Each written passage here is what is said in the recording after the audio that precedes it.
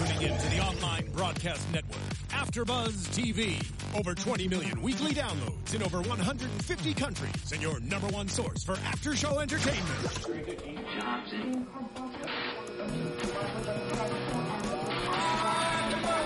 AfterBuzz TV, the destination for TV superfans. Producing aftershows for over 300 of your favorite TV shows.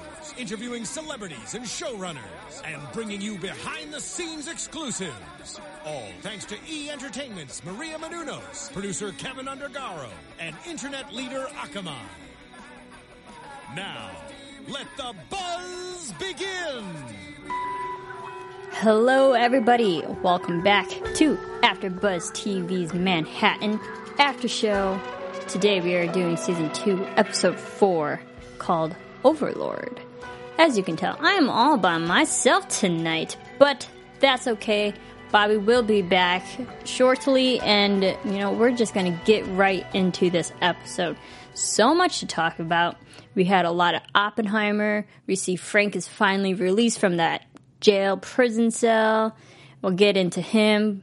And then we have some conspiracy going on with Abby. She's doing some devious moves right now too. But there's a lot of things going down at the Los Alamos, up on that hill and off the hill. Let's get into, first of all, let's talk about Frank. Frank is finally released from this prison. I don't know how many days he's now been there. It's been at least 2, going on 3 episodes. We saw in the second episode of the season, he spent the whole episode at the prison. The third episode, he was still there. And now, the beginning of this episode, he's finally released. Thank goodness. The audience still don't know how long he was there, but the fact that he's gone, they finally released him, they got all the answers that they needed, and I love the fact that Liza was there to pick him up, because we've seen all these episodes, he's been having visions, and he hears and sees Liza, but we know it's the prison messing with him. He's seeing mirages and whatnot. But the fact that he can finally leave this prison somewhat sane, leaving with a real Liza in front of him, which I thought was very refreshing. Definitely what Frank needed. And then, because we saw the end of episode 3, Liza was hidden away to go meet up with Frank and go rescue him from the prison.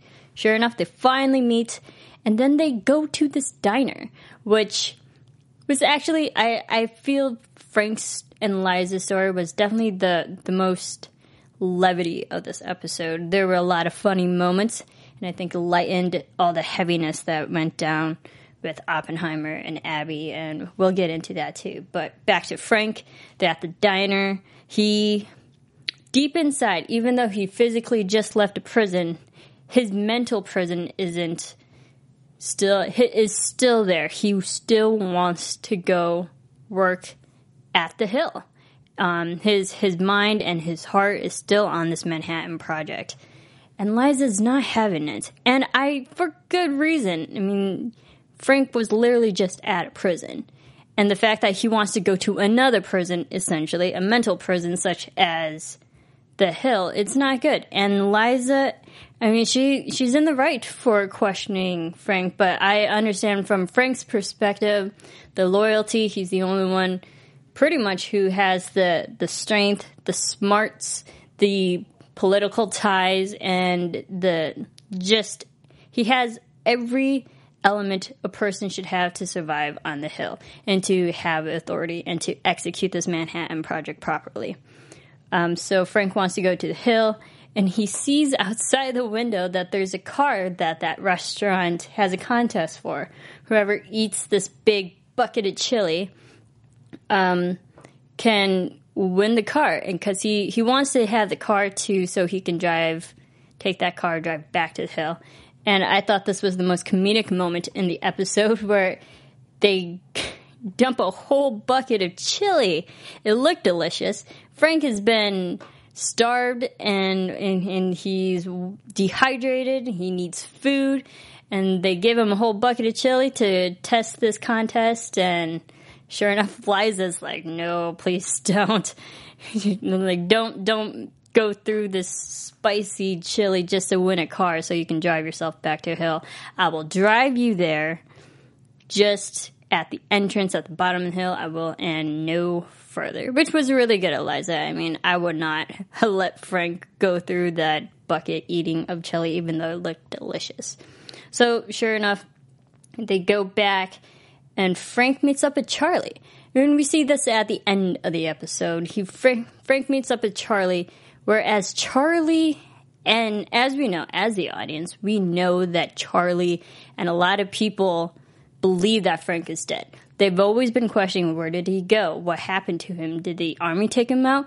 Who took him out? This whole bureaucratic system that Frank pissed off a lot of the wrong people, took him to an unknown place for how long? And again, we don't exactly know how long he's been gone now. So I guess it's been long enough for everyone to think that they executed him.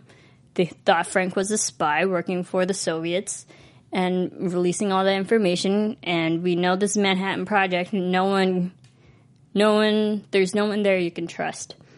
So Frank says an interesting line, and I'm not sure what you guys think, but let us know in the comments below on YouTube if you're listening, or on iTunes if you're listening that way. He says the interesting line, "They lied to us." They being who? The bureaucracy that they're all in. Was it the high level government officials? Who exactly had the say, and who exactly released the rumor or the belief that they killed Frank? So who can we trust? Again, no one. This is Los Alamos. This is the hill. But we all know Frank is back. He's finally physically back at the hill where everyone needs him. And that kind of ties back into Charlie's dilemma this whole episode. He's in a position of authority because we see Oppenheimer, and we'll definitely get into Oppenheimer, but Oppenheimer's been gone for 9 days. 9 days, that's a long enough time for someone in a high position, in high status, such as Oppenheimer, who calls all the shots and all the operations and oversees everything.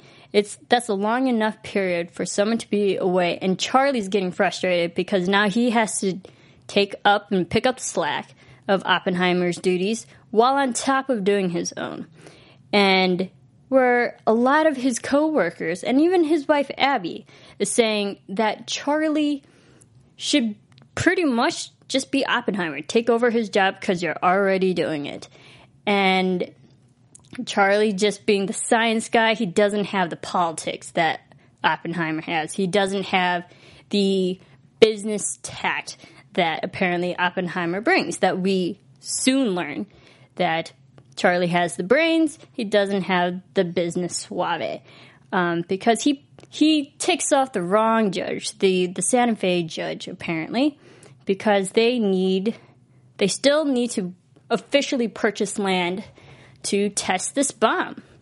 And they get the land, and apparently they're having legal issues because the lady wants more money, and Charlie's upset that the government won't pay this extra amount of money that we could easily pay off just to buy the land.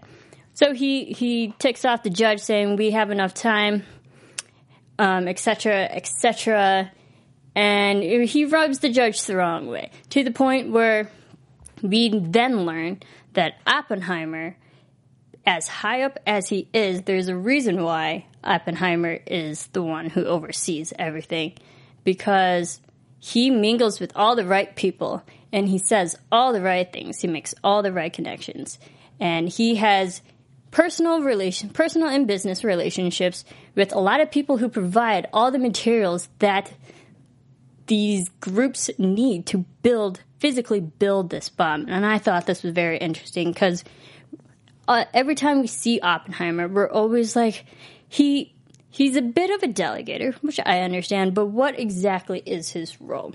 And if you're going to go with history, we know Oppenheimer oversaw the Manhattan Project, but I like how this show really goes deep into, he had this tie to someone who approved of all the metal scraps that they needed and provided like this business company provided certain metals that the group project needed to physically build this bomb. I never thought of it that way, so I thought that was very intriguing and loved how they integrated that into the story.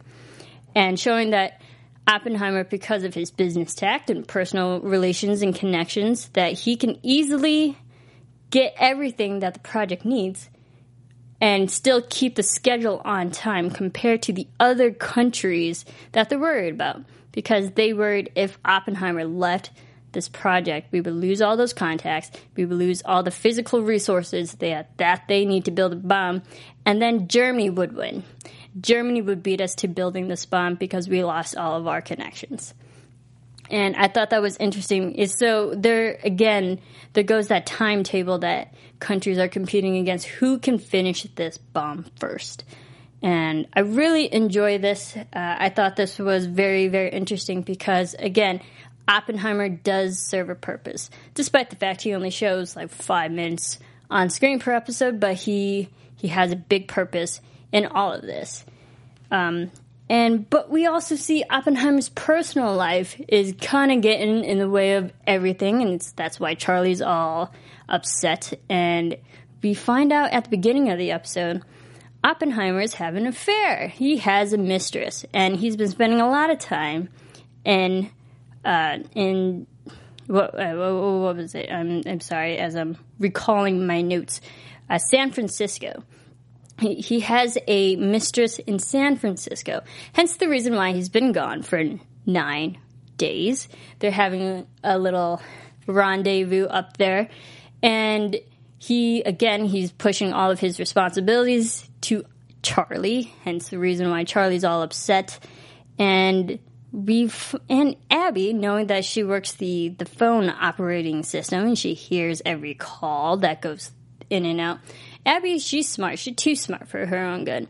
She puts things together and she realizes Oppenheimer is cheating on his wife who's currently pregnant, about to go into labor, literally days, hours before she goes into labor at the hospital.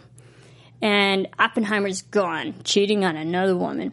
And Abby intercedes. I don't know about you guys, but what did you feel that Abby did? Do you think she was in the right for interjecting herself into Oppenheimer's relationship, considering she's also had an affair on Charlie? She's not I feels like the pot calling the kettle black.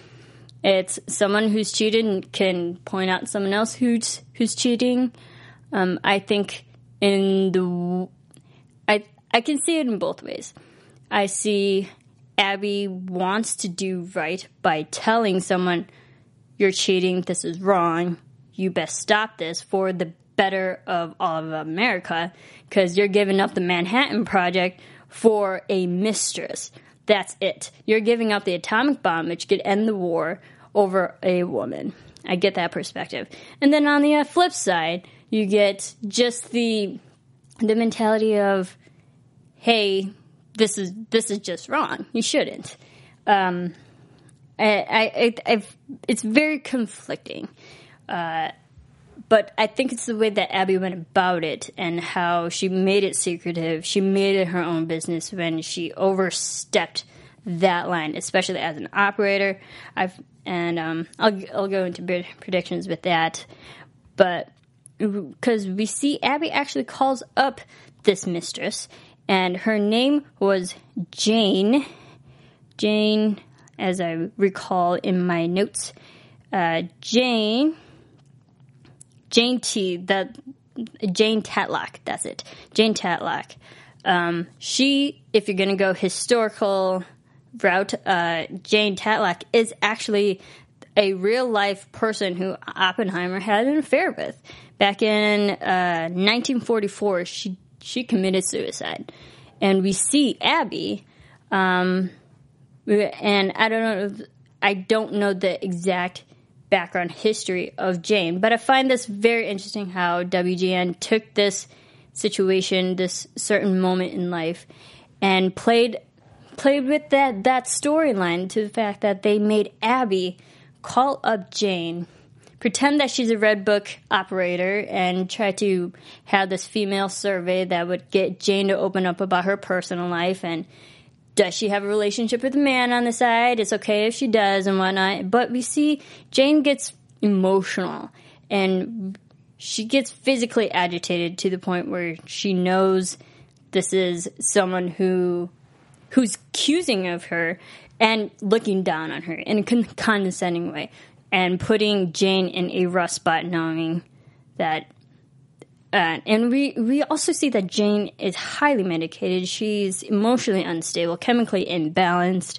She's not in a good place. And then to get a call from someone saying this is wrong, you're ruining the lives of everybody, and especially Oppenheimer. He's making Oppenheimer give up a major project for someone such as lowly as her.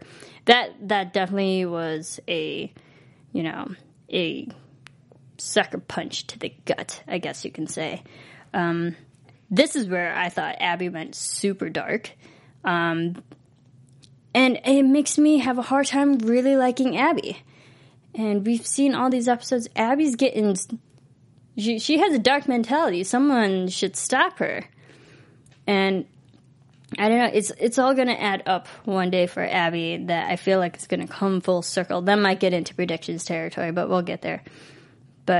And then in the end, we see Jane kills herself, drowned herself in her own bathtub. And we see a quick shot of a letter that it seems like she was going to write a letter to Oppenheimer. And all I could read, I had to pause this, all I could read on the letter, it said, "I wanted to love and give and got paralyzed somehow. I tried like hell to understand and I couldn't. I think I would love ... I don't know the rest." But I feel like Jane, in a way, that was her suicide note to Oppenheimer. Who knows? It's hard to tell about Jane because we only saw her for such a short amount of time on screen. And I want to feel bad for her. I do, for being someone who's already emotionally messed up and thrown into this chaos that is Manhattan Project with all these people's lives intertwined. I do feel bad for her because we didn't get a lot of time with her, and I don't know her character, but she was already troubled. And to have someone else already judge her during her troublesome moments was a bit sad. I feel for her. But this definitely sparks something within Oppenheimer. He's obviously he's distraught, and I don't know if this will actually just cause Oppenheimer to up and quit, or it could do the opposite and just motivate him even more to oversee this project, because everyone is worried that if Oppenheimer leaves this project, America's pretty much doomed. We don't have a bomb, and Germany will beat us to the building of the bomb and destroy us instead of the other way. And I think it was just interesting, all the politics that played into this episode. We also saw our Team Frank, Team Implosion, is now Team Gunn, I guess you can say. We see Helen, and Paul and Fritz. They are now in a group. Well, Fritz is actually with Charlie, but Fritz goes back and forth. He's kind of like the middle liaison. He relays information to everybody. But we see Team Gunn. We'll just call them Team Gunn. Helen is now the leader of the project. She's stepping up, and I like that. And we also got the man from the when Charlie and Helen went to go do research on the fort in Tennessee. When they did research, I liked how they brought the scientist onto the team, and then now they're off to go to another location to do some more research. Site X. And I liked how Paul, being as smart ass as he is, because no one likes this new leader that they have. I'm sorry, as I go through my notes, the new leader of the Gun. I'm blanking on his name. Excuse me, but this new leader, no one likes him, and I think he's just the audience doesn't know his character. And he's trying to exert his authority, but no one's really having it because he's new. And it's like, why is this guy who we don't know, compared to everyone else who we do know that's been working on the Hill, why is this random new guy the leader? And so there's a bit of tension going on there where Paul is being a smartass to him, saying he had sex with another woman on his desk, and the leader is not happy. But apparently he likes Paul Spunk, and he made him the Sci-Tech liaison, which is it kind of backfired on Paul. He wanted to get removed from this new group, because he didn't want to be under the leadership of this new guy. But apparently he just, in a way, got promoted. So that'll be interesting. I like how Paul and Helen are now in maybe a position of higher authority. Maybe they can use that to their advantage and get more information, get access to other places there on the Hill that they normally wouldn't get. Then that will help move the Team Gunn forward. I like this. I think this will be fun. So there's now a bunch of teams just going on right now. And I think it'll be very, very interesting. We still have the test going on. Oh, and Meeks a little bit. He's going in between because he still talks to Charlie, and he still talks to now Team Gunn. And we see him with his Soviet spy friend, played by Mamie Gunner. She's amazing. And the fact that, hey, we still have to... We can't rat each other out because we're still stuck in a rock in a hard place. I don't trust Meeks. He's not good, and he is also a person who's relaying the rumor, that Charlie is gunning for Oppenheimer's job. Whereas we see later in the episode, Charlie's like, I don't want Oppenheimer's job. I want Oppenheimer to want his own job. And we saw that. And I liked how Charlie did have that conversation with Oppenheimer, be like, hey, you need to start doing your job or else none of us can do our job. But going back to Meeks for a little bit, I like how Meeks kept referencing Julius Caesar. As we know, that's how Meeks would relay information to the Soviets. He used the coded messages using the Julius Caesar as a key. And he keeps talking about Julius Caesar. And just the symbolism of betrayal. And they talked about the days of the Ides of March, beware the Ides of March. And I think this will just how it might just go down with Meeks, because we know he betrayed everybody by relaying information to the Soviet. He is still the spy. No one knows him. But him and his Soviet friend are saying, maybe this is actually good, the fact that it's taking us longer to not build a bomb because Oppenheimer's gone. Because the longer it takes for us to build a bomb, the longer it'll take for us to kill innocent people by dropping the bomb on people. So it's an interesting, twisted, skewed mentality. I don't like it. But Meeks is still up to no good. I really liked this episode. I think it was bringing up a lot of different questions, and the fact that Frank is back is now stirring a lot of people. Because Charlie, even talking to Oppenheimer, he's like, who else could run this project as well as Oppenheimer? And we all know Frank has that capability, and the fact that Frank is back is fantastic. Oh, William Hogard. Sorry everyone, that was his name, the new leader of Team Gunn, William Hogard. And he's British. And we know the Britons during this time in World War II are actually our allies, but they're more of our frenemies in a way. They always work on their projects at the same time and see in America in a certain light. I think Britain and America at this time during World War, they keep each other's at like arm's length. But they keep each other in check. But I like this. It's going to be an interesting ride. And you know what? Let's go into predictions. And now, your AfterBuzz TV predictions. Okay. So a lot of different questions popped up. Abby, we see her meddling in Oppenheimer's life. She obviously makes an illegal phone call, which she's in the position to not record her own personal phone call, but I think someone's going to find that out. That's going to backfire on Abby. She's going to get fired from that. Oppenheimer himself might actually fire Abby.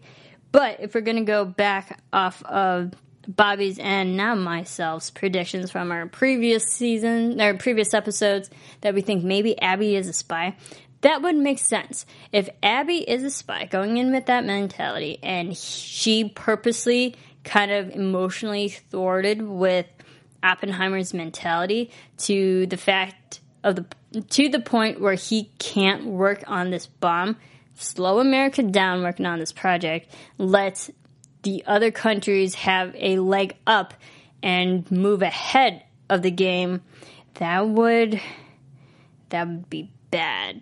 And but however, I think that would be interesting if that was Abby's overall end goal in trying to take down Oppenheimer in a very smart and twisted way.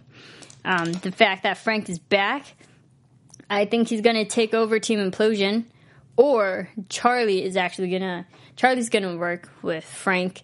They're going to help build this bomb. And we're going to eventually see this test bomb, this bomb, because during Frank and Oppenheimer's and Charlie's conversation out in the open desert, they realize this is the place where we're going to test the bomb. So it's coming. We're going to see some explosion in some way. It's going to be fun to watch. And I'm just tired of this bureaucracy, but that's the politics that go down at Los Alamos. It really is. Overall, really fun episode. Let me know, let Bobby know, let all of us know what you guys thought about this episode. Episode Overlord. You can follow me on Twitter at Serafini TV. You can follow all of us here on Twitter, Facebook, Instagram, all those fun places at AfterBuzz TV. Use the hashtag on Twitter, ABTV Manhattan. Let us know of your thoughts of this episode. What is Abby up to? What is anybody up to? What do you think is going to happen with Oppenheimer now that his mistress is gone, but his wife is still there?